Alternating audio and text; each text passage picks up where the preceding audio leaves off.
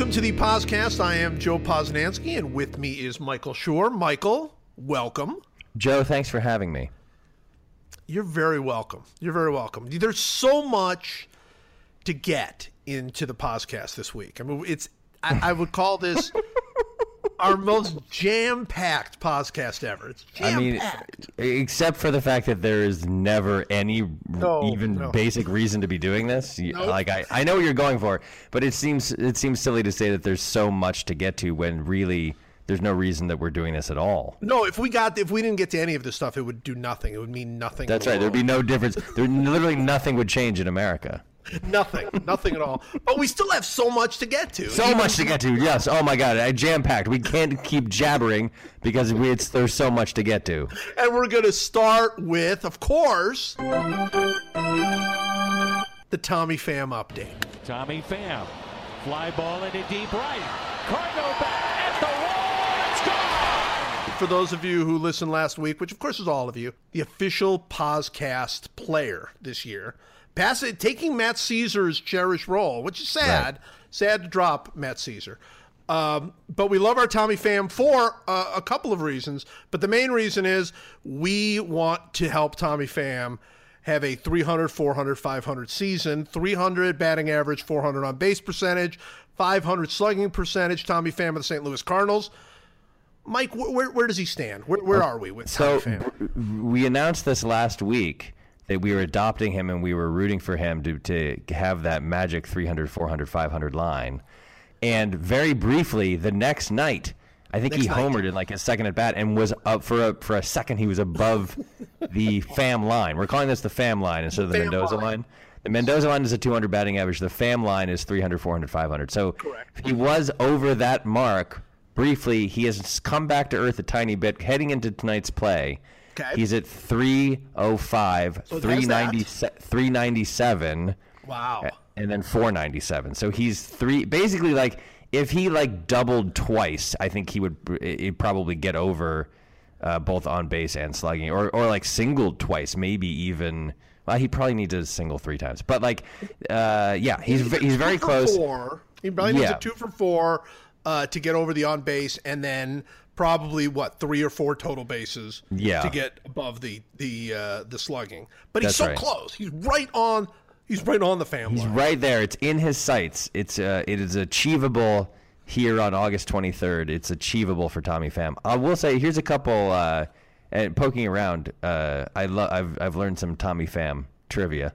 Data, sure. Very interesting. Some interesting little tidbits. First of all, this is by a factor of essentially 2. Tommy Pham's best year in the majors. He's only his first year. He was 26. The first year he came up, he had 6 at bats or something, or played in 6 games when he was 26. So he's really only been in the league for 3 years. This is by far the most games he's ever played already. Right. He's in 96 games. He had never played more than 78 in the previous 2 years. Last year he was a 226, 324, 440 hitter with essentially a league average OPS. So like this is a true what you would call a breakout season for Tommy Pham. Yeah. Which is very exciting. I love that he's our guy because I didn't quite realize how average he had been until now. I also didn't realize he was 29. He's playing for one contract right now. Like he's probably only ARB eligible for he's ARB eligible for like another 2 years. He's probably going to hit free agency when he's 31 or 32. This could be the thing that either makes him all of the money he'll ever need for the rest of his life, or he'll wash out of the league. So the stakes are high, Joe, is what I'm saying. The stakes are very high. Very high stakes. Yeah. But also I learned about Tommy Pham. He's from Vegas. Did you know that? Wow. I did not know that. Yeah, that's kind of interesting. He's born in Las Vegas. He was drafted by the Cardinals in the 16th round of the draft 11 years ago. Wow. He was drafted in 2006. So he was 18. He was drafted out of high school, I assume. And he's been in the minors he was in the minors for 8 years. He scraped and scratched and clawed his way up to the big leagues at age 27, basically. And now here he is on the verge of a 300, 400, 500 season. Very exciting. And the PosCast favorite player. I mean, that's obviously a big honor for Tommy Pham. Huge. It's huge. I'll say two things about Tommy Pham. One is to just sort of reaffirm what you're saying. He has career 5.6 WAR. That's his career WAR.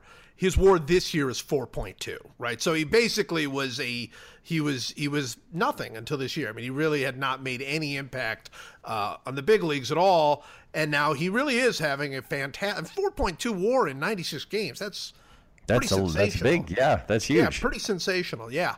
And the second thing is, and I did not follow up on this as much as I would have liked to, but several of our listeners, all of our listeners, let's be honest, it was like 3 of them, pointed out that Tommy Pham is an advanced stats guy, that he is like a guy who will occasionally retweet like a fan graph story or something. Oh, really? Yeah. It just makes, the choice was a gut choice, right? You would have to say we chose Tommy Pham not after studying the depths of who Tommy Pham is. It was really more of a gut choice, and yet it's sort of it's like a Malcolm Gladwell blink thing that we ended up with the perfect player. I would say we spent probably a total between the two of us of 40 seconds thinking about Tommy Pham. Total before we decided to make him the official player of the podcast. Yes. Maybe fewer, maybe 30 seconds. I think he literally just came up, right? I mean, at some point you were like, "Hey, this guy's having a good year," and I'm like, "Well, I was in the middle of our brand new segment, which we will do again. Take a spin around the big. What was it called? It's the mid-August. That's right. The spin around August check-in. Major League Baseball Midsummer August check-in. Our new very famous segment. And I was doing this. That's right. That's how this all came up. Obviously, is we were discussing players who were 300, 400, 500, and he's almost there. And so now, and then you blink, and now he's suddenly the official player of the podcast. Do you feel like we should be that should come with some kind of award? Like, should there be a T-shirt for him and Matt Caesar? Should there be a trophy? What should they get as being the official player of the podcast? It's a really good question. It's a really, really good question. What do we get for doing this? They should get everything that we get at the least. I mean, that's a minute. No, there should be an official podcast T-shirt. At least, right? For the player, right? Of course, I'm sure we would be breaking like 7,000 laws to do that, right? Like various MLB rules and regulations or whatever. But I still feel like we should do it anyway. I mean, here's what I would love. I would love for a young, enterprising podcast listener out there to mock up using some kind of graphics program that I don't understand. What amounts to a Hall of Fame plaque, not an actual plaque, but like a graphic that looks like a plaque of a Hall of Fame plaque. With like a 2016 inductee Matt Caesar, and then with some information about Matt Caesar underneath about like why he was chosen or whatever. And then for 2017, the 2017 PosCast Hall of Fame adopted player class, whatever you want to call it, is Tommy Pham. And then you would have like and then we can tweet them out, and then we'll have like a running thing where every year there's a player. By the way, we've been doing this for like 9 years, and this is we only got around to doing this last year. But that would be great if we could have like some kind of, you could put it on your blog or something. You know what I mean? Like we could have there would be like a graphic. Yeah, this is a done deal. Because first of all, we should say, because we should always thank our most ingenious listeners. Because remember, like, I don't know, 3 or 4 podcasts ago, we talked about how Vlad Guerrero should be the new symbol for MLB, like, the sort of, and then like 3 people sent us versions of that, like actual versions with the ball like over his head and him swinging up at and they're awesome. They're just so first of all, thank you for doing that. We should have done more with that. We did not, because we just totally forgot about it. But which is really our best excuse for everything we do.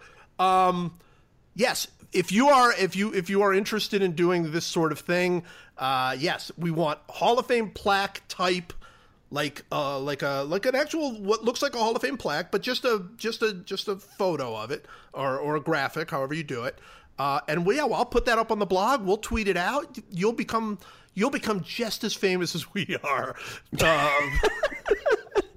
if not more so. If not more so. I love it.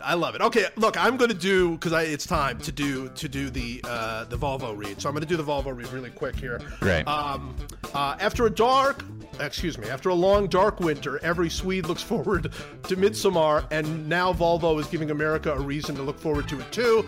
Join us for our Midsommar sales event and get up to $4,500 off on select Volvo vehicles. Enjoy standard features like keyless entry, rear park assist camera, navigation system, and more. But hurry, summer doesn't last forever. Take advantage of this limited time offer today. Visit your local Volvo dealer for detail. Offer excludes all V90, XC90 Momentum, and XC90 Excellence. Standard features vary by model. See your dealer for details.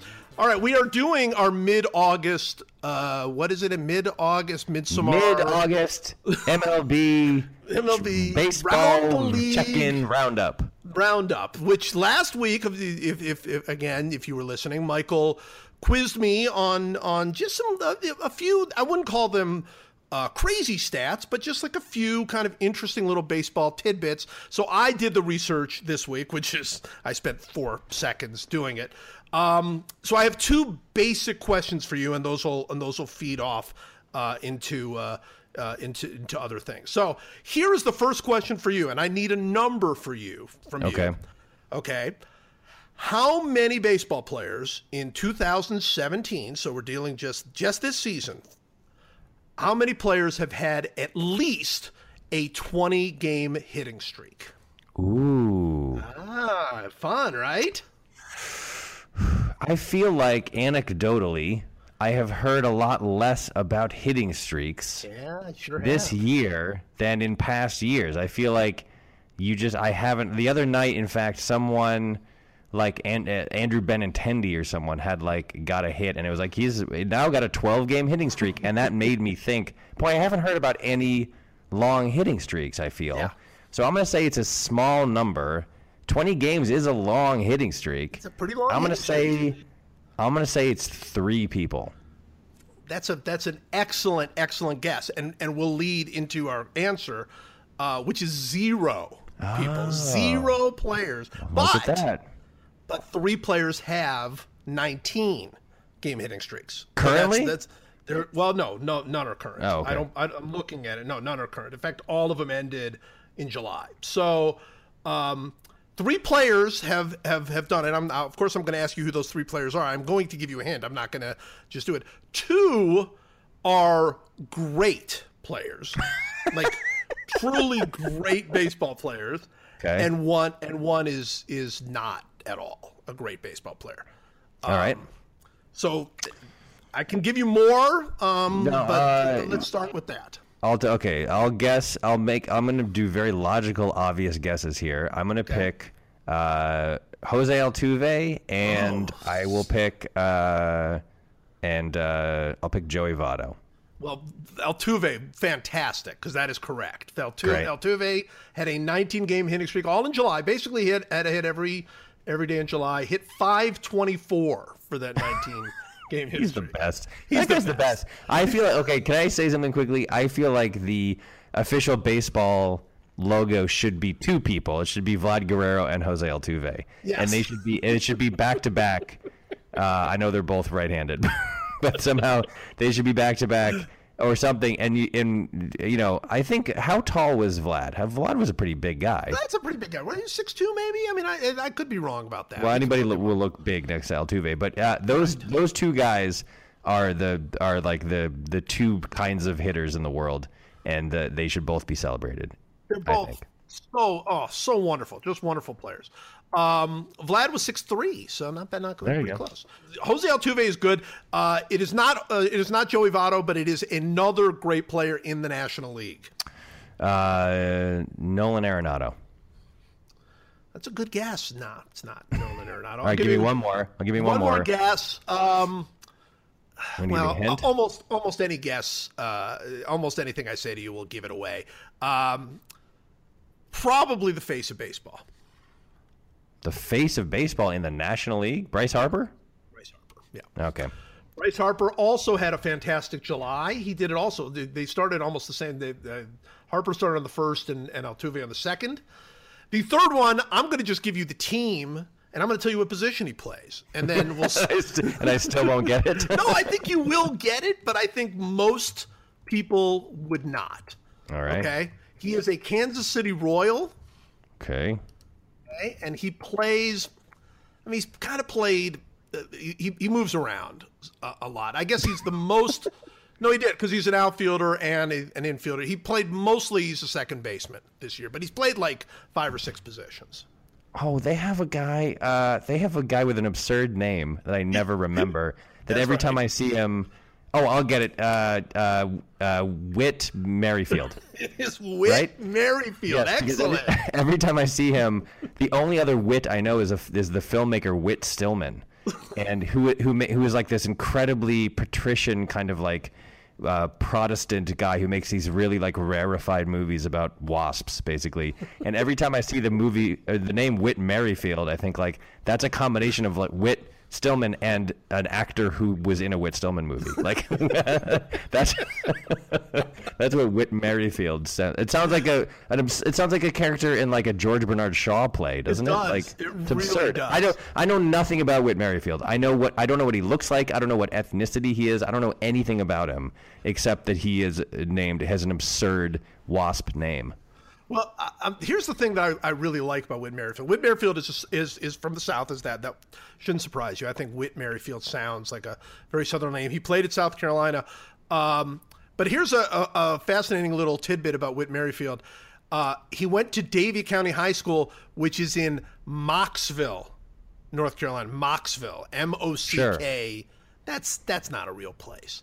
Like Whit Merrifield. I live in North Carolina. I've never heard of Mocksville. I don't believe. I'm looking at this guy now. I believe I understand what's happening. I believe that he is a actor who was hired to play the role of a baseball player, and that he somehow accidentally made the team. He made the team and had a 19-game hitting streak in May. So excellent guessing on that. I'm now going to give you one more, and this is going to be, I think the thing that I think is cooler even than hitting streaks is longest on base streak. Okay. Which we know who the longest on base streak is. We know who had it. However, I'll tell you what. Let's do it this way. 6 players have had 30-game or more on base streaks. 6 players. How many of them do you think you could just sort of name? Wait, 6 players in Major League Baseball history? No, this year. This year. Oh. Yeah, 30-game. Yeah, and I would 30 game on base. Well, I'd say 2 of them are MVP candidates, and then the others we won't. We'll just run through those. All right. So 6 players. Well, Votto would be my first guess. That's right. Okay. He is the longest. There's something about that that's kind of interesting. You just got to do this purely on walks, like guys who walk a lot. That's the only way to do this, I think. So I'll go Paul Goldschmidt. Ooh, good guess. No, not Paul Okay. Goldschmidt. He's in the American League. The next one is in the American League. Mike Trout. Not Mike Trout. Well, Not Mike Trout. No. One more guess. MVP candidate in the American League. Well, then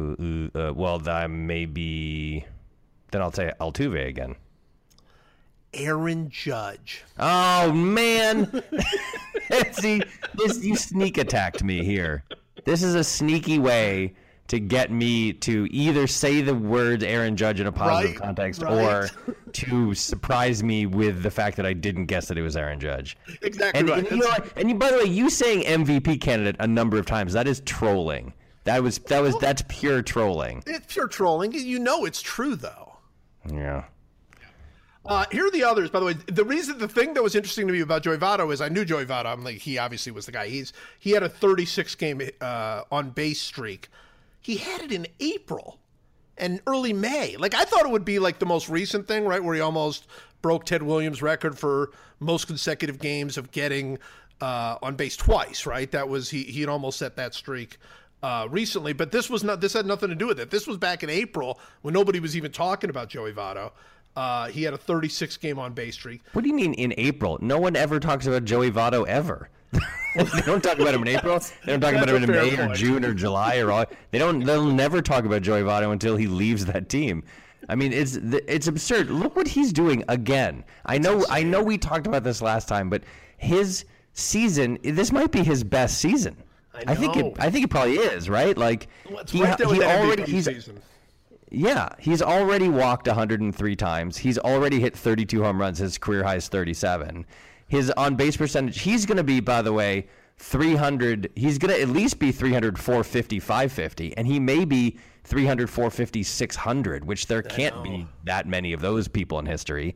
He has a 168 OPS plus. His OPS is 68% better than the league average. He's ridiculous, and no one knows that he's there. No one knows that Joey Votto's alive, and he's in the middle. Yeah. His career OPS plus is 158. I mean, the guy does this every single year. Yes. And nobody cares. Nobody cares. He is going to, when he retires, he is going to walk. He's going to be the first player ever inducted into the Hall of Fame after 1 year. After 1 year, they're going to be like, we don't need to bother anymore. We're just going to, of course, we'll just put Joey Votto in. And when it happens, a large number of people aren't going to recognize the name. They're going to assume that he was some kind of executive who helped the Braves get their new stadium or something. Who is this? What? Who is this guy? Yeah, that is one thing. I mean, look, Joey Votto's going to the Hall of Fame. We've already talked about this. I am not looking forward to I never thought of him as a Hall of Famer. I'm not looking forward to that.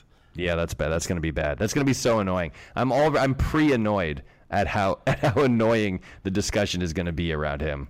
Oh, it's going to be the worst. The worst. All right, let me tell you the 6 guys. Joey Votto had a 36-game on-base streak. Eduardo Nunez, who I would not have picked, had a 33-gamer. Aaron Judge had a 32-gamer. Zach Cozart with a 32-gamer. Marwin Gonzalez, who we talked a little bit about last week, having a fantastic year that nobody is noticing. 32-gamer. And then one of my favorites, a guy who would have been a nominee for PosCast favorite player, Tyler Flowers. Big fan. Big fan. I spent an hour just talking baseball with Tyler Flowers not that long ago. Love the guy. Love him. So, all right. So that's our, mid-August. Midsummer baseball check-in stat roundup. I love it. I just love it. All right, we are going to go on to some Twitter reader questions. I told you it's a jam-packed podcast. However, before we do that, I think there's something very important that we need to discuss, and this is. Well, I was going to talk to you a little bit about it off the air because it's very sensitive, and I understand that. But I think our podcast listeners should be in on this conversation. When are you leaving the Patriots and just becoming a Browns fan? When is that happening? So this is what I'm prepared to say today. Today, Wednesday, August 23rd, 2017. Okay. I've thought about this a lot. I've done a lot of soul searching. I cannot leave any of the teams that I root for. I just can't. It's not going to happen. It's impossible. Unless I'm in it for life. Ride or die. That's just the deal with the Patriots, the Red Sox, the Celtics, and I don't know. I guess Michigan football will be the fourth. Those are my 4 teams. So I was born in Ann Arbor. The Bruins don't care about hockey. I've never cared about hockey enough to have to feel like I have an emotional attachment toward the Bruins. Sure. So I wouldn't put them in the same category. However, I am prepared to announce today, Wednesday, August 23rd, 2017. That I will this year consider myself a Browns fan. There we go. I will follow the team. I'm going to root for the team. I will follow their insane transactions very closely. I will. I will. I mean, the problem is I don't have the football package because I gave it up out of protest to the league. So I can't. And the Browns are never ever on national television. No, never. Well, every so often they'll put them on a Thursday night game where they will lose by having a blocked field goal return for a touchdown. Right. That kind of thing. They have to play. The rules are they have to play one Thursday night game a year, and all of those games are televised. And there will probably be at some point a day where they play either the Chargers or the Rams or the Raiders or some team out here that allows me to watch them. But when I can watch them, I will watch them, and I will root for them. I don't even know. I don't know how many. I think I could name. I was trying to think of how many Browns I could name. And it's a very small number, especially because the few that I knew, most of them are gone. Like Terrell Pryor Jr. is gone, right? He's gone. Not on the team anymore. Yeah. And then they have Brock Osweiler, but now they're going to maybe trade Brock Osweiler. Or get rid of him or get rid of him. Yeah. So I'm not. So I have to do. So allow me, if you would, a solid week to do some Browns fandom research. Sure. Where I try to get to know the team, to look at their schedule, maybe circle some games, that I think are winnable, get into the spirit of this, and then maybe the week before kickoff, the last podcast we do before the first Sunday of the season, maybe we'll have a special Brown prediction segment where we make predictions based on the Browns and how we feel like they're going to do this year. I think that's fair. Obviously, you're going to read the weekly Browns diary. I mean, obviously. Of course. I would actually love to contribute. If maybe I can, maybe there can be something called like Mike's Corner, where. Well, I've actually given you a corner of this before. We've actually, because we do tend to exchange texts during Browns games because who else are you going to tell that you're watching a Browns game? I love it. We have had this conversation before. The Patriots are harder and harder to root for, aren't they? They are. They are. So hard. Yeah. So hard. I mean, you have no choice. I mean, it's birthright, right? I mean, it's nothing you can do. But the news that they gave Donald Trump a ring could not have pleased you. It wasn't the best I've ever felt as a Patriots fan. It wasn't like a top tier moment for me personally. Yes. But the Patriots fandom has. It's at the very least I can say I'm somewhat inured to things like that now, right? It's not like that came out of nowhere. Like if you had asked me, I was talking to a friend of mine who's also a Patriots fan, and he made a very good point, which is if I asked you a week ago, do you think they gave Trump a Super Bowl ring? I would have said, of course they did. Sure. Of course they did. Yeah. So it was not amazing for me personally, but it also wasn't like it came out of left field or something, No, I do think it's funny though, without trying to drag the podcast too deep into the realm of social or political commentary. I will say it's continues to amaze me that Kaepernick doesn't have a job. Colin Kaepernick is still just waiting. A guy who's good enough to be a starting quarterback in football still doesn't have a job, and people are like, well, he spoke out in his beliefs, and that kind of probably hurt him. There was an article about it on ESPN today, and meanwhile, Tom Brady openly endorsed a candidate for president who was himself a very divisive figure. And then when people questioned him, Brady was like, well, I'm not going to talk about it. And so I was like, well, would that have worked for Kaepernick? What if they've been like, why did you sit for the anthem? And he just, well, I'm not going to talk about it. It's not football. I somehow feel like that wouldn't have worked in the way that it worked for Tom Brady. That's just a hunch.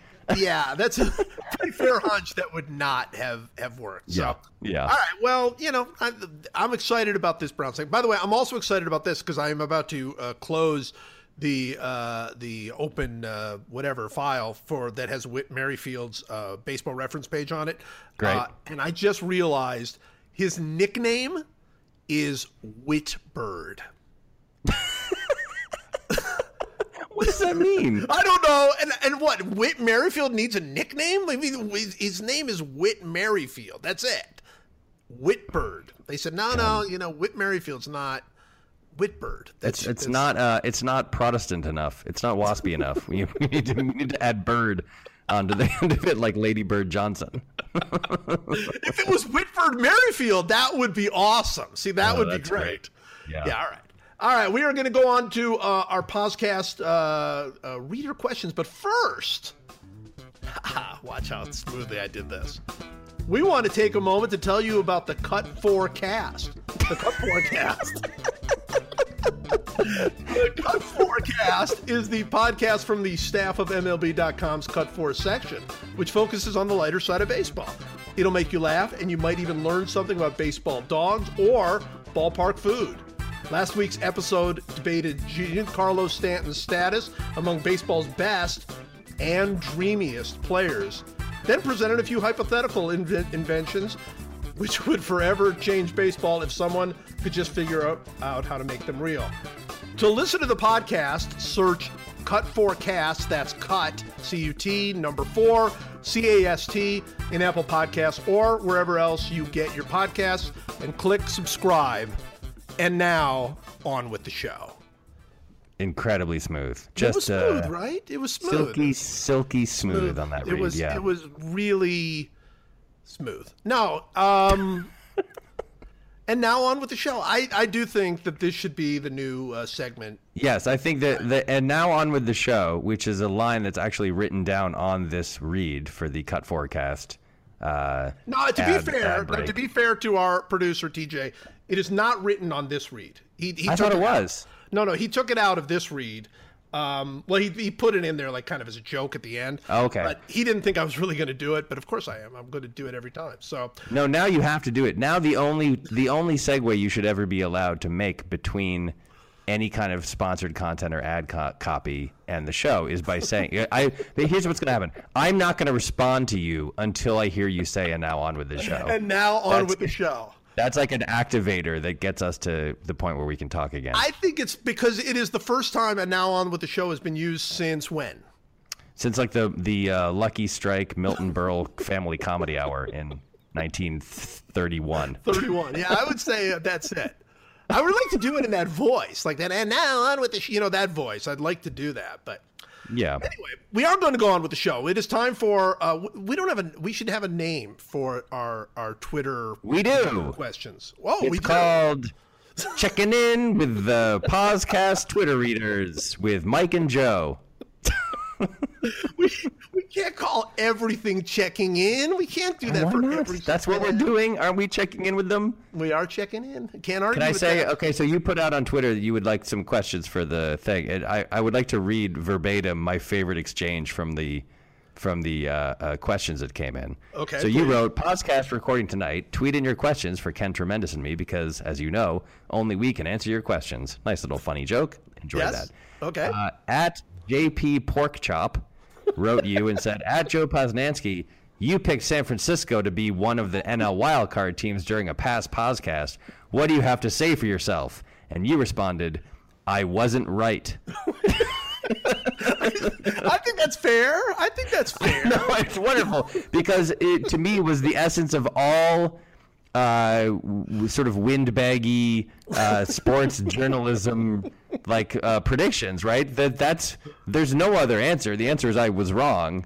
I made a prediction and it was wrong, which by the way is 95% of all predictions 95%. Made in all sports. Yes. Yeah. So it's funny to respond to the kind of well, guess what? You said this, and then it turns out this other thing happened. What do you say about that? Well, yeah, that's right. I was wrong. I was wrong. That's it. I wasn't right. Yeah, but I personally enjoyed the phrasing of it as I wasn't right instead of I was wrong. It's 12% funnier to say I wasn't right. Yeah, I think that's true. All right, we got great questions this week. I don't know if we do or not, but here we go. You haven't even read any of them. Chewbacca wants to know, by the way, thumbs up to you, Chewbacca. Thumbs up to you, Chewbacca. Chewbacca wants to know what cheap food is so much better than the expensive version, which I think is a great question. So we're asking the questions. They're the same food. In what kind of food is the cheaper version of the food better than the expensive version of the food? I'll tell you one. Counterintuitively, I would say chocolate. I think that I think your basic Hershey's chocolate bar tastes better than a super gourmet 72% cocoa bean purity whatever BS that you get. You know what I mean? Sometimes if sometimes really high end chocolate tastes really good, but very often if you get a really nice box of holiday chocolates or something and I eat one, my thought is I'd rather be eating a Mr. Goodbar. You know? Yeah, I could see that. Chocolate, that's a pretty good choice. The one I was thinking of is barbecue. It seems to me that the cheaper the barbecue. In fact, a friend of mine, well, you know him, Tommy Tomlinson, and I, Sure. are of the biggest belief. This is one of our strongest sort of co-beliefs. If the window or whatever the sign doesn't have BBQ, like if it doesn't, if it spells it out, no chance. BBQ, or else it has no chance of being any good. So I think barbecue is my choice for cheaper. But it's a great question. It's a great question. I can see that. Yeah, I would also say that in certain circumstances, not all circumstances, but in certain circumstances, I would say the answer is like a cheeseburger. Like there is a $4 cheap burger, yeah. Like there's like a $3 cheeseburger from In-N-Out or something. Right. Sometimes is going to be better than your like $18 highfalutin cheeseburger at a gourmet restaurant. I'm totally with you on that. I think that's 100% right. I think you go into a nice restaurant and order the burger, you never think, oh, this is better than an In-N-Out burger, ever. Well, you might think like this is like, it's got like fancier.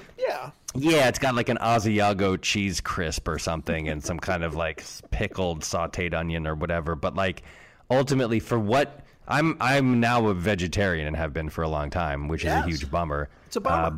But in the old days when I would eat cheeseburgers, I usually found myself craving the cheapest possible cheeseburger. I think that's a good choice. Absolutely. Yeah.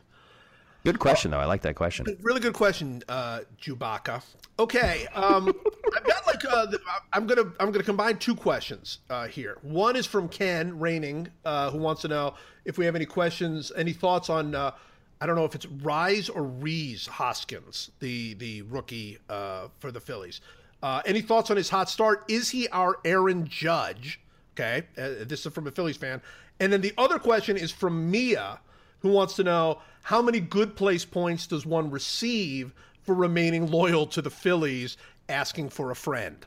So basically they're both the same question, essentially, which is, do the Phillies have any chance ever of being any good ever again? And I don't know the answer that is yes to that. I don't think they're going to be good for a long time, right? Yikes. Like I'll confess right away. I don't know if you work for Major League Baseball, so you probably know more about this than I do. But I don't have any idea who this person's talking about. Who's Rise Hopkins? I literally have never heard this name before. Do you know? I do. Well, I do know. Just he's a 20. I'm going to say 24, maybe 24 or 25-year-old rookie. It's RHYS, and he's got like 5 or 6 home runs in like the first couple of weeks in the big leagues. So that's all I know about him. He's probably not your Aaron Judge, pal. Just so you know, literally as we are talking, Reese Hopkins has doubled to left. Okay. And knocked in Freddie Galvis and Nick Williams, and the Phillies are up 8-0 over the Marlins. So there you go. Reese Hopkins is 2 for 3 with 5 RBIs in this game. You know what? He is your Aaron Judge. He's Aaron Judge. You know what? He's better than Aaron Judge. You heard it here first. I'm saying it right now. 5 years from now, people are going to be calling Aaron Judge a poor man's Reese Hoskins. I like that because I think that once you knew his name, you pretty much knew everything you needed to know about the guy. So that makes good sense. How many good place points does one get? Like we know they get a lot for being Browns fans. Do you get a lot for being Philly, like sticking with the Phillies? Because Philly fans, they have kind of a history of being kind of mean. Okay, so in case anyone doesn't know what we're talking about here, the show that I work on called The Good Place, the idea is that like life is like a video game where everything you do gives you a certain number of positive or negative points, and people who end their lives with the highest scores get admission to what amounts to heaven, the good place, right? So, and there was a joke in the pilot last year that like remaining loyal to the Cleveland Browns got you like a pretty good chunk of points. I can't remember, it was like 650 points or something. It was awesome. So, but the idea behind that was basically a joke for Joe. that was a tribute to Joe Posnanski. But the idea behind that was very much about the idea of remaining loyal. I believe it. Remaining loyal. I was very proud of my son recently because the Clippers have had some tough times recently. They lost Chris Paul, and there's a lot of front office intrigue, and it maybe seems like Doc isn't the best GM. And meanwhile, every other team in the West is getting better as they're getting worse. And by the way, every team now, the teams in the East, the strong teams in the East, are also shuffling the pieces, and they seem to be getting stronger. So my son was talking about next year and getting excited for basketball season, and he announced that he is remaining loyal to the Clippers. Oh yeah. And the idea for him was, I don't care if it doesn't matter to me that, like, he basically, it was the first moment where he had gotten annoyed with bandwagon jumpers, because he's annoyed that everybody is a Warriors fan. And he was saying, I think it's going to be cool if I stay a Clippers fan. If someday the Clippers win the championship, it's going to be really cool that I rooted for them this whole time, instead of just like becoming like a fan of the Warriors, and that everybody is a fan of the Warriors. And I was like, I'm so proud of you.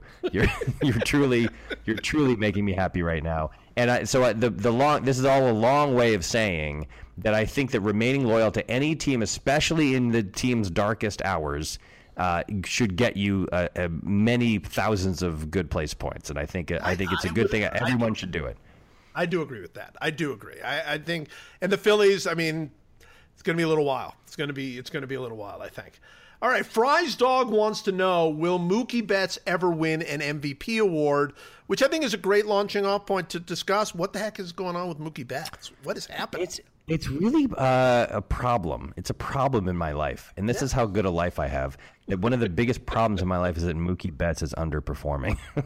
Now, all told, he's still like top 10 in WAR in the league, because he plays such good defense, and he plays a huge right field at Fenway, and plays it incredibly well. And he's an excellent base runner. And when he steals bases, he never gets caught. So he's still having like by WAR, he's having a very, very good year. But and the basic things that by which you measure hitters at a glance, his batting average, his home runs, his slugging percentage, his on-base percentage, he's down significantly from last year. Now, it might just be a sophomore slump. The league might have figured out how to pitch to him. He could be hiding an injury. Who knows? But it's like he took a large step back. His OPS is 100 points or more below what it was last year. That happens to be true of a number of players on the Red Sox team. I tweeted this out the other day, I think. Every single player in the Red Sox starting lineup has a lower OPS plus than he did last year, which is that's very unlikely that would happen. Now, in some cases, it's like Andrew Benintendi's OPS plus is 7 points lower than it was last year, and by the end of the year, it might be the same or it might be higher, whatever. But a number of them are down significantly. Xander Bogaerts, who got hit on the hand and hasn't been the same since. He's way down. Mookie Betts is way down. Jackie Bradley Jr. is way down. He's now hurt again. Like there's like almost everybody, essentially everybody on the team is significantly worse, 20 to 25% worse than they were last year, which is really weird. Anyway, as far as Mookie Betts winning an MVP, he will, if he's healthy, he should be in the conversation basically every year that he ever plays for the rest of his life, because he's so good. Right. He also happens, though, to play in a league where, besides Mike Trout, who's probably going to win the MVP again this year, and if he isn't, he should, or he would have if he hadn't gotten hurt.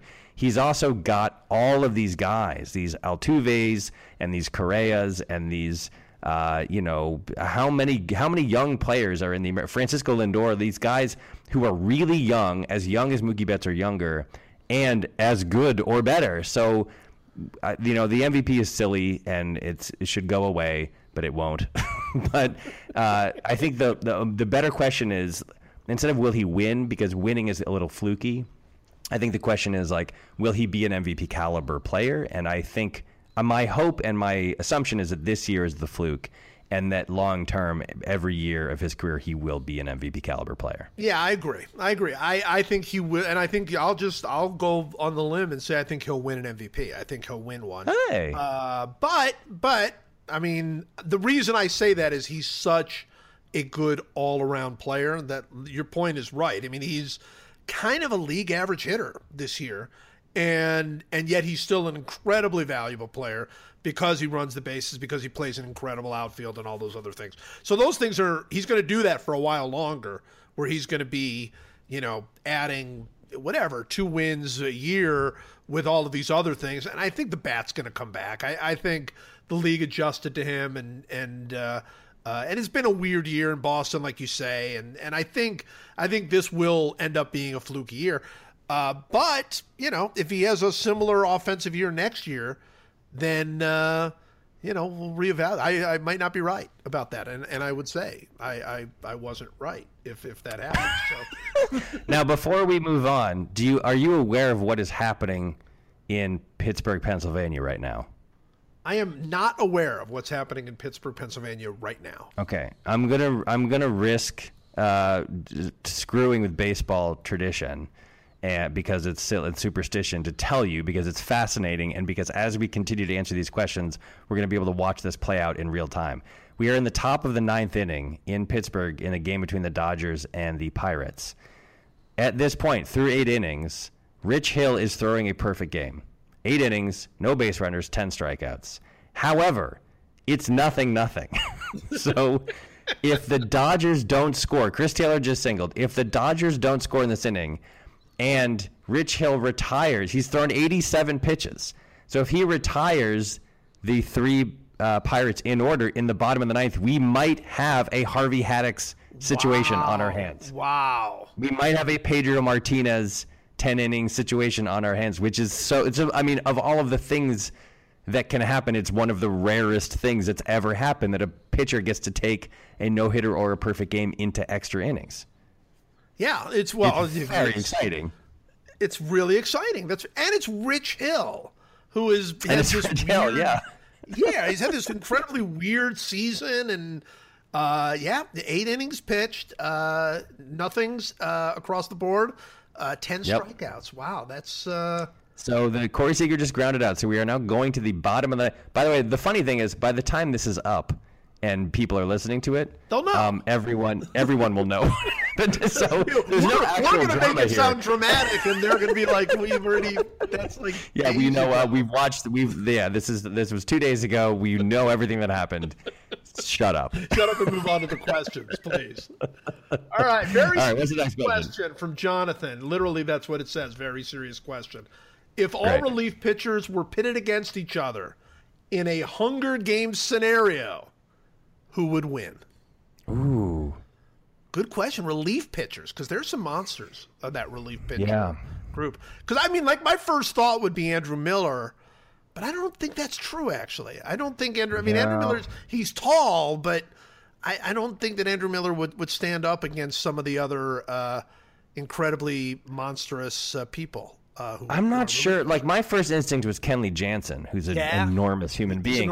I think for Hunger Games, though, you might not want just size. You might want kind of intensity, right? Well, do they get the arrows and stuff? Do they get to shoot? Do they get to be like Katniss and actually, fire, actual weapons at each other? I'm going to guess that the spirit of this question is more it's not the actual bow and arrow competition. Right. What they're I believe the spirit of the question is basically every relief pitcher is out in the wilderness needing to survive. Right. Who's the most kind of intense, insane sort of the answer to this is, however 15 years ago might have been Billy Wagner. Right. Or even Mike Timlin, who used to wear red contact lenses because he was such a weird maniac. The answer for all pitchers, I would say, if you don't do relief pitchers, I would put my money on Max Scherzer. Did you see the video where someone they had an extreme close up of him when he was he was getting ready to pitch, and he was muttering profane insults about the hitter to himself. That guy's an animal. He seems like a perfectly nice guy when he's interviewed, but in the heat of competition, in the heat of battle, he is a monster. So if it were all pitchers, I would say it's Scherzer, but relief pitchers, the perfect game's over. Jordy Mercer. That could have ended more quickly right there. Jordy Mercer. It's an error. No, Logan Forsythe made an error. He's never going to live it down. If this ends up being a 10-inning no-hitter, Logan Forsythe is going to never, ever, ever be able to get to forgive himself. Oh, what a bummer. Poor Logan Forsythe. All right, here we go. Next question. This is from Jordan. Is the Little League World Series overexposed? As a T-ball coach in Sioux Falls, I'm both excited at the possibility, yet nervous. As commissioner of your son's Pony League team, Is the Little League World Series overexposed? I have to say, I don't know how to judge whether it's overexposed. I have to say that I find it a little, it makes me a little nervous. Yeah. It makes me like it feels a little bit, I think it's like cool and cute that these kids get to be on TV and that their highlights are on Sports Center. And the other night in the Junior League, which I think is one level up from Little League, that kid made an unbelievable diving, tumbling catch over the center field fence, and it's like one of the best catches I've ever seen at any level. And I think it's cool, but also like these are 12 and 13-year-old kids, and you know, baseball's a tough game, man, and there are losses, and it's embarrassing, and with sometimes the other day I woke up to that story. My cat woke me up really early in the morning, and I went downstairs and I was watching, looking at ESPN, and they had that incredible video of the Dominican Venezuela game. Did you see that video where I believe the Dominican team had a pitcher who had pitched great all tournament,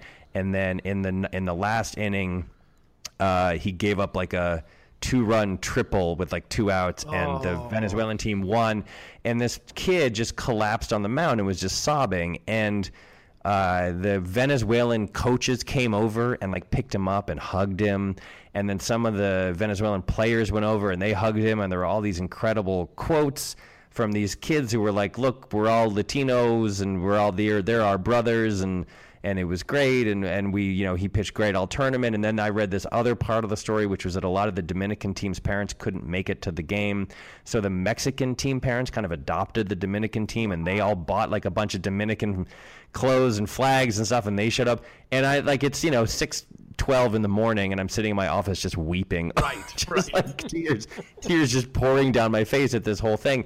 So like there are these stories come out of that tournament that are so wonderful, but at the same time, like, they're kids, man. They're really fragile, you know, little kids, and it does make me a little bit nervous sometimes when it's like, you're going to be on Sports Center and you're going to be on MLB Tonight and whatever.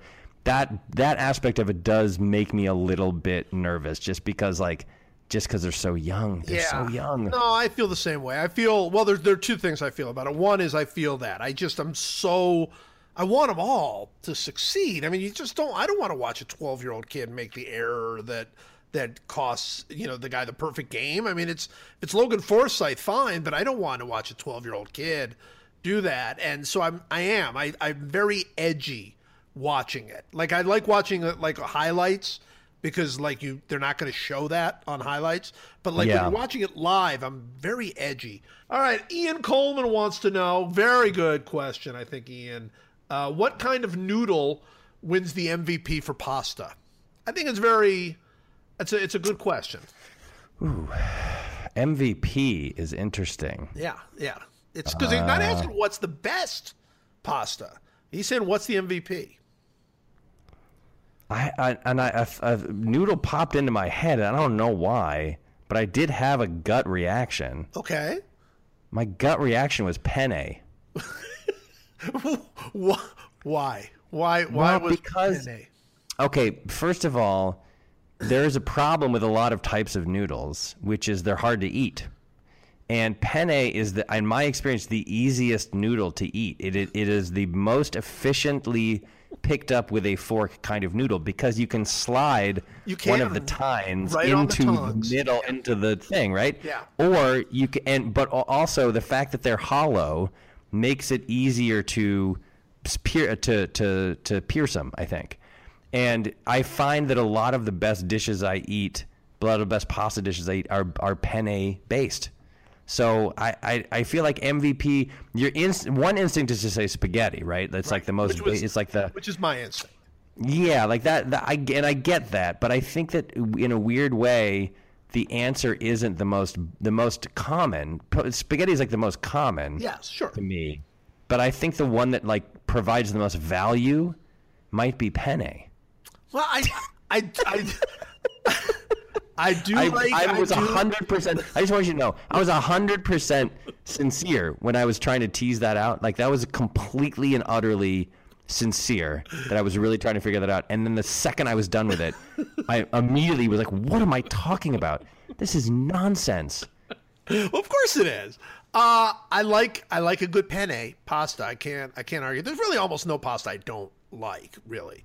But I gotta think spaghetti, because spaghetti is the one. For you talking about MVP, spaghetti's the one that's there for you on a daily basis. Really, you can put anything over spaghetti and make a meal out of it. It's just it's every day. It's there every day. I think sometimes when it comes to sports, we look really hard for an answer when Mike Trout's there for you all along. But see, I don't think spaghetti is Mike Trout. I think what you're talking about is you're talking about the 2017 Dodgers. And what I'm saying is on the 2017 Dodgers, spaghetti is like Chase Utley. No, it's like a solid, it's like a solid performer that everybody likes it, and it plays every day, and it comes through in big situations, and it's steady, and you know it's going to play good defense, and it's going to be like a good, like solid hitter. And I'm saying penne is Justin Turner. Penne is like, you don't think of it right away, but then you look at, or Anthony Rendon. Penne on the Nationals is Anthony Rendon. You look at penne and you're like, well, yeah, I know that penne is good, but then you really dig in and you really study the facts and you see that, oh my God, Anthony Rendon, Justin Turner, penne, these things all have this this deep wellspring of quality. I think spaghetti is Bryce Harper. I just think spaghetti is just I think that's crazy. It's the all you can. How is it possible though? Like spaghetti's, it's common. That's the thing. It's everywhere. Great. Well, it's everywhere because it's the most valuable pasta. It's not harder to make any other pasta. I mean, they could, if they wanted to make, if penne was as great as you say it is, it would become spaghetti. It would be the thing that's everywhere. I don't think that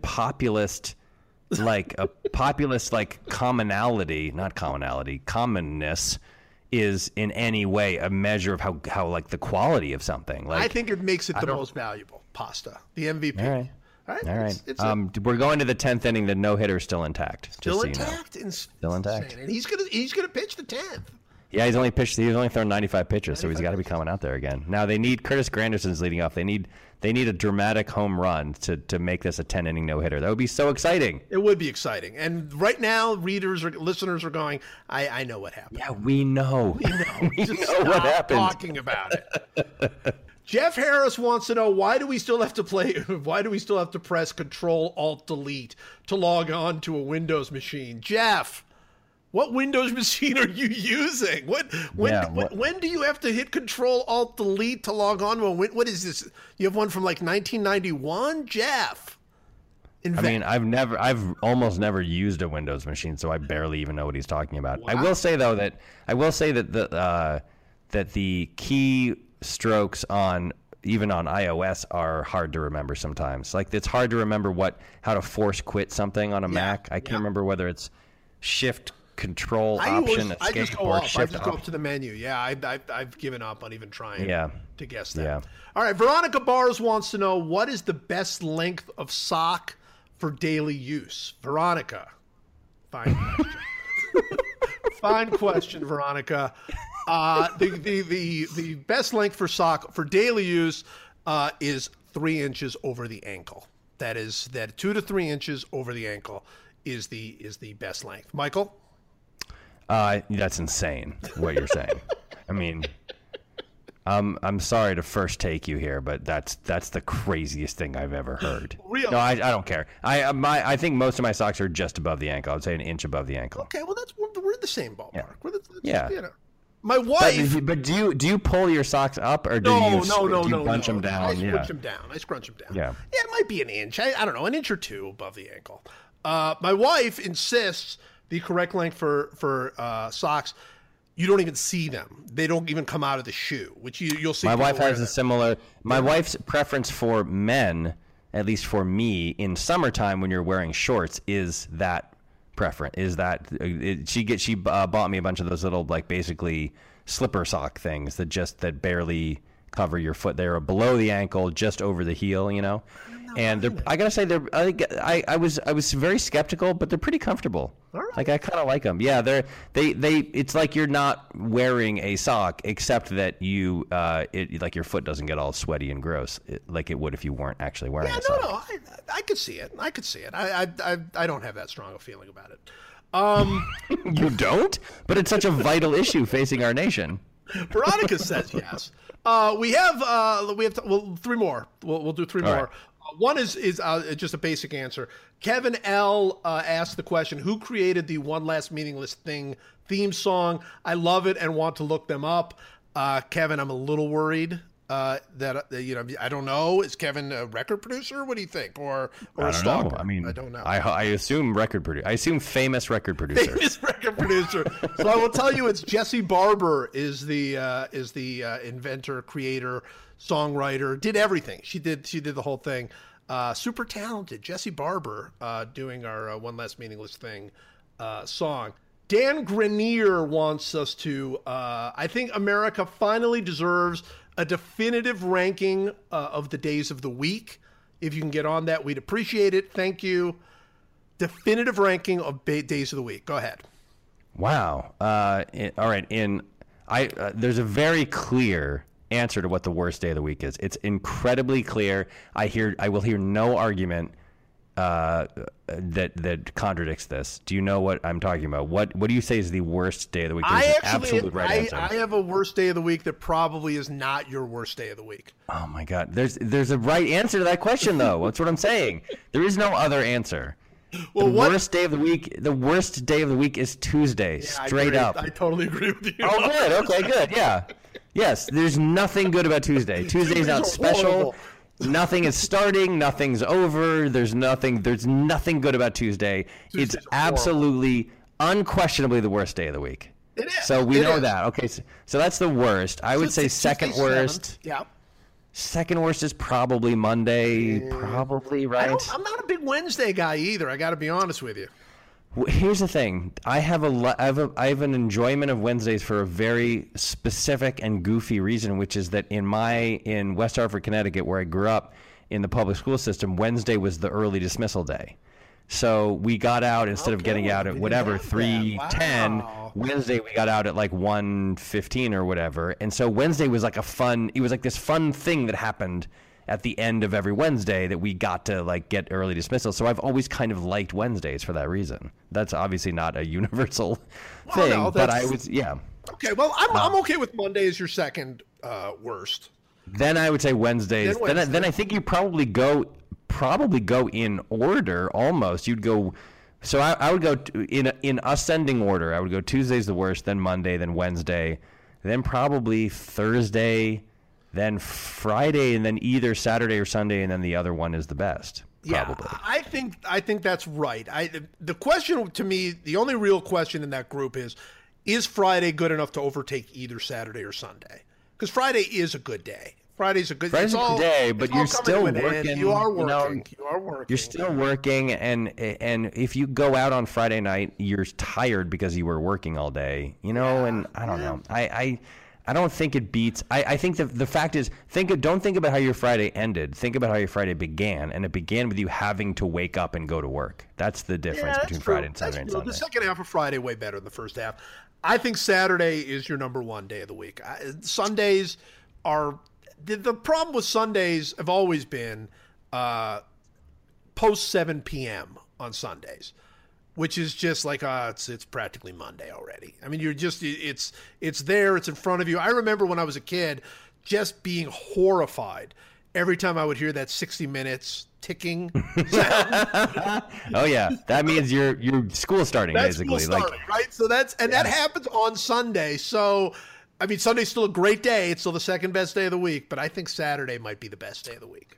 My wife calls it the Sunday night blues. She gets the same feeling whether or not she's, going to work, going to school, like her whole life. It's been like Sunday night blues. Yeah, Sunday night blues. Get it. I will say though, the thing about Sunday is, and this again, it's, your mileage may vary, but over the last 20 years on Sunday night, you're talking about The Sopranos. Yeah, you're talking about Game of Thrones. You're talking about like some of the very, very greatest TV shows happen once a week and they happen on Sunday nights. That's a great point. Which is better than Saturday. Saturday doesn't offer you anything except the chance to go see an opening weekend movie in a really crowded theater, which is not ideal. So for that reason, I think I'd make Sunday the best day because I love the Sunday paper. Like there's a lot of. I do like the Sunday. And it is always a little bittersweet because it's the week is starting. But I think Sunday has more to offer you qua a day than Saturday does. All right. Well, it's close. I think we're pretty much kind of surprisingly on the same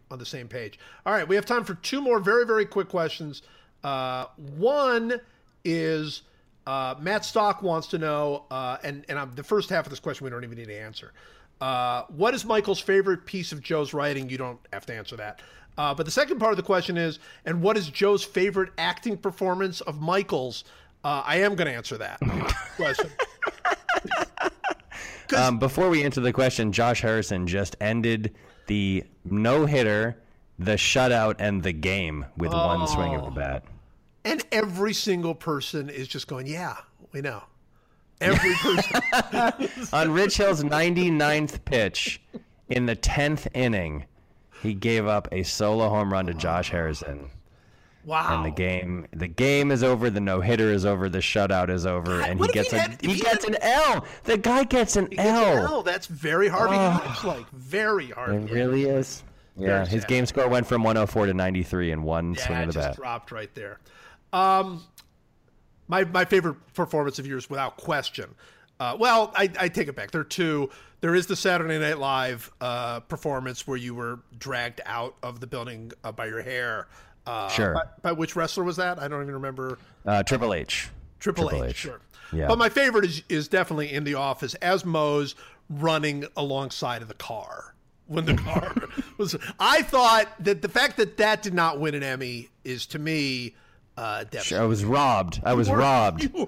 You were robbed. All right. I can answer the other half though. My favorite piece of your writing, I believe, is at a time when a couple of years ago, when a way for sort of somewhat ignorant sports writers who wanted to criticize what they consider to be sort of nerdy, advanced metric type baseball fans, they would always say the same thing about those people, which was that some variation on I'm out here watching baseball and living, breathing the game, and you guys are in your mom's basement. It's like the worst cliche is like your mom's basement. You live in your mom's basement, and you wrote an entry on your blog that was about your mom's basement.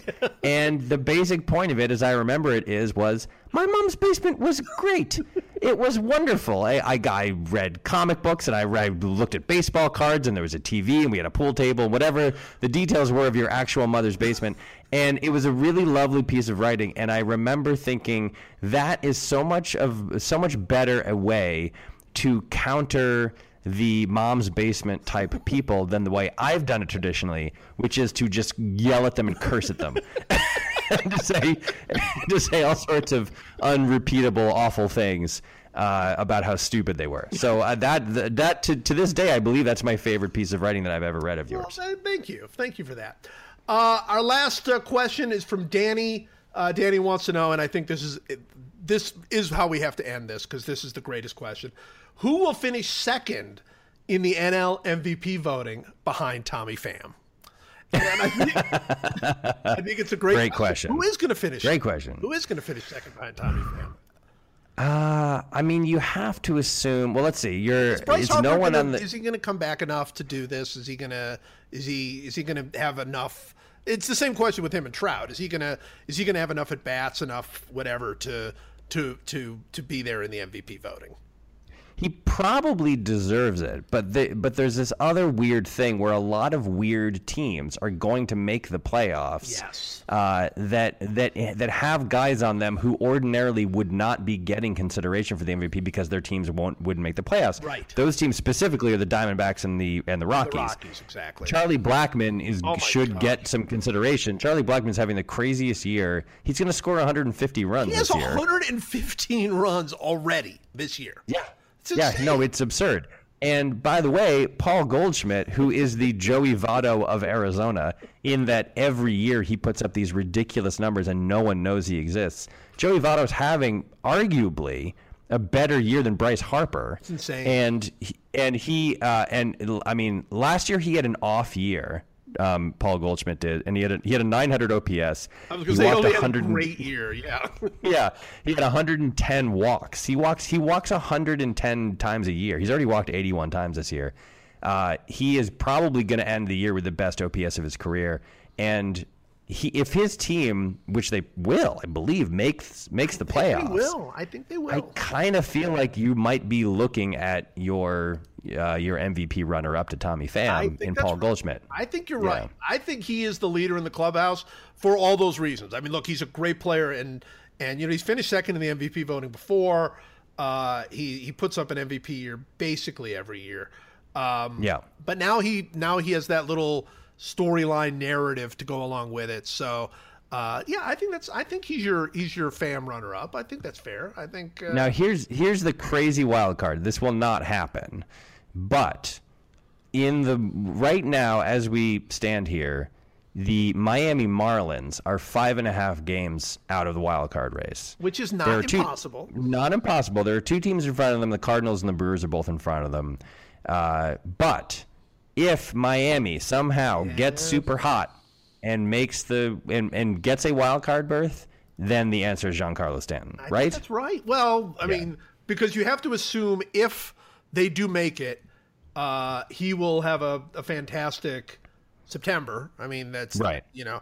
And that'll be close to 60 home runs, right? I mean, he has what, 46 now? 46 right now. And he's got 4 weeks, 5 weeks left in the season, 6 weeks almost. That's 55 to 60 home run type of potential. He's got 35 or 40 games left, and so you're looking at he's going to score 120 runs. Yeah. He's going to hit close to 60 homers. He's going to have 125 RBI. He'll be if he remains hot, he could end up a 300, 400, 600 guy. I mean, he'll have close to 400 total bases. I feel like if the Marlins and he's a story in a way that Goldschmidt and Arenado or Blackmon or DJ LeMahieu are not stories really. Right. So I feel like if the Marlins somehow make it or even get close, he'll be there. But your other options, I think, are Goldschmidt, Charlie Blackmon, Arenado, those guys. And nobody's going to talk about Anthony Rendon. I mean, even though he's having sorry. MVP type. Sorry, it's not going to happen. Yeah. Well, I feel like he and Harper split the Nationals vote, and all the Rockies probably split the Rockies vote, which is why that's true. It's why the other reason Goldschmidt is probably your answer. Really interesting that nobody from the Dodgers is likely to I mean, unless Justin Turner sort of has a crazy September and because he's a little bit behind in the at-bats.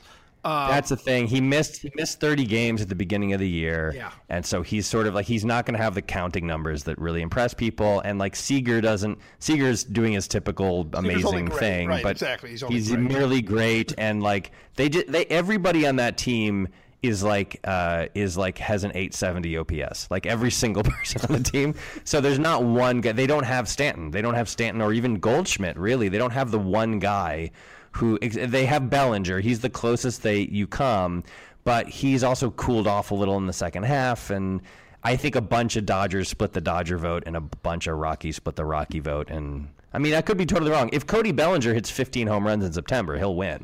Because I think the narrative would suggest people want to give the award to a Dodger because of how good the team is. I just want to the last wild card, the craziest last wild card would be if Clayton Kershaw came back and won his last 5 starts and ended up like 20-2 or something. I think it's possible that the Kershaw would get it. Right, which would be legit in its own way. I don't think that's going to happen necessarily. I do want to say this, though. Arizona leads the wild card race at the moment. So I think they're going to be in pretty decent shape. The Dodgers are 21 games ahead of them. I mean, Isn't that crazy? It's insane. Yeah. It's insane. It's truly nuts. In fact, both wild card teams are going to come from the Dodgers division, and neither one of them is within 20 games of the Dodgers. Within 20 games in August. In August, no, I believe their magic number, they lost tonight, obviously, but I believe their magic number is like 18, and it's August 23rd. Like they are going to clinch a playoff berth. It's totally possible they clinch a playoff berth on Labor Day. I mean, it's really insane. It's nuts. And by the way, that's how they lose. They only lose when their pitcher throws like no hitters for 9 innings, but they can't score, right? Like that's the only way to beat them. It's one last meaningless thing to end this meaningless thing. We talk about sports and we draft things we know, like how beaches are terrible places to go. No hot fruit for Michael, nor Diet Coke for Joe. The PosCast, whoa, it's one last meaningless thing. All right, time for one last meaningless thing to end this meaningless thing. And do you want to go first? Well, I had my mind changed over the course of this day, because now my one last meaningless thing is that one of my favorite things about baseball is that when I saw that there was a no-hitter going into the 10th inning, you and I both had the same thought, which is Harvey Haddix. Yes. A player who was famous, when was that game? That was in the 50s or 60s, right? 52? I mean, maybe. I mean, a while ago. It's a long time ago, but if I say the name Harvey Haddix, you know exactly the situation. If I said to you, hey, we have a Harvey Haddix situation, you would know exactly what that meant. And you would probably conjure up in your mind the same photo that I would conjure up in my mind, which is Harvey Haddix in the clubhouse holding up that ball that has the number 12 on it. Remember, that photo I'm talking about? Like we all, like people who love this game, all share these incredibly obscure and weird photos and names. Like Harvey Haddix, I don't know a single other thing about Harvey Haddix, but his name is instantly evocative of a very specific situation. I'm summoning my inner Tim Kirkjian here and saying that is one of the great things about this game, is that like that on August 23rd, Wednesday, August 23rd, 2017, somewhere out there is the spirit of Harvey Haddix, and he's smiling because his name is being invoked by thousands of people just like you and me, and that's kind of great. It's so cool. The game was May 26, 1959, 12 2/3 innings, 1 hit, 1 unearned run. It's pretty good. And 1 walk, which all came in the 13th inning. I mean, it's that's right. It's nuts. All right. My one last meaningless thing is, I don't know, this is a little controversial. I don't really, but I'm going to say it because it's been bothering me. So I think we all would agree that we live in a nation where, every other day you'll see a poll that'll show 25% of America believes something kind of crazy, like kind of just out there. The world's flat or that aliens are among us or whatever, some weird thing. So we know that 25% of America is at least out there. They're out there, they're nutty, they're crazy, okay? We went in this week, of course, was famous for the eclipse. And we had the eclipse this week. And the one thing that basically, the day of the eclipse was very, very cool with all the photos and videos. But leading up to the eclipse, the only thing that mattered was telling people don't look into the sun because you'll get blinded. Like, right? We heard that 75,000 times. 75,000 times. Get the glasses. Oh, those are not real glasses. And if you look in the sun for even like 1 second, you're going to die. I mean, it's like the worst possible thing. Mm-hmm. Why are like 50,000 people not blind right now? Where are the stories of all of the people who have been blinded by this eclipse? Because people were looking at the sun, right? I mean, it's not like there's no chance that 500,000 people in America were not like staring right at the sun.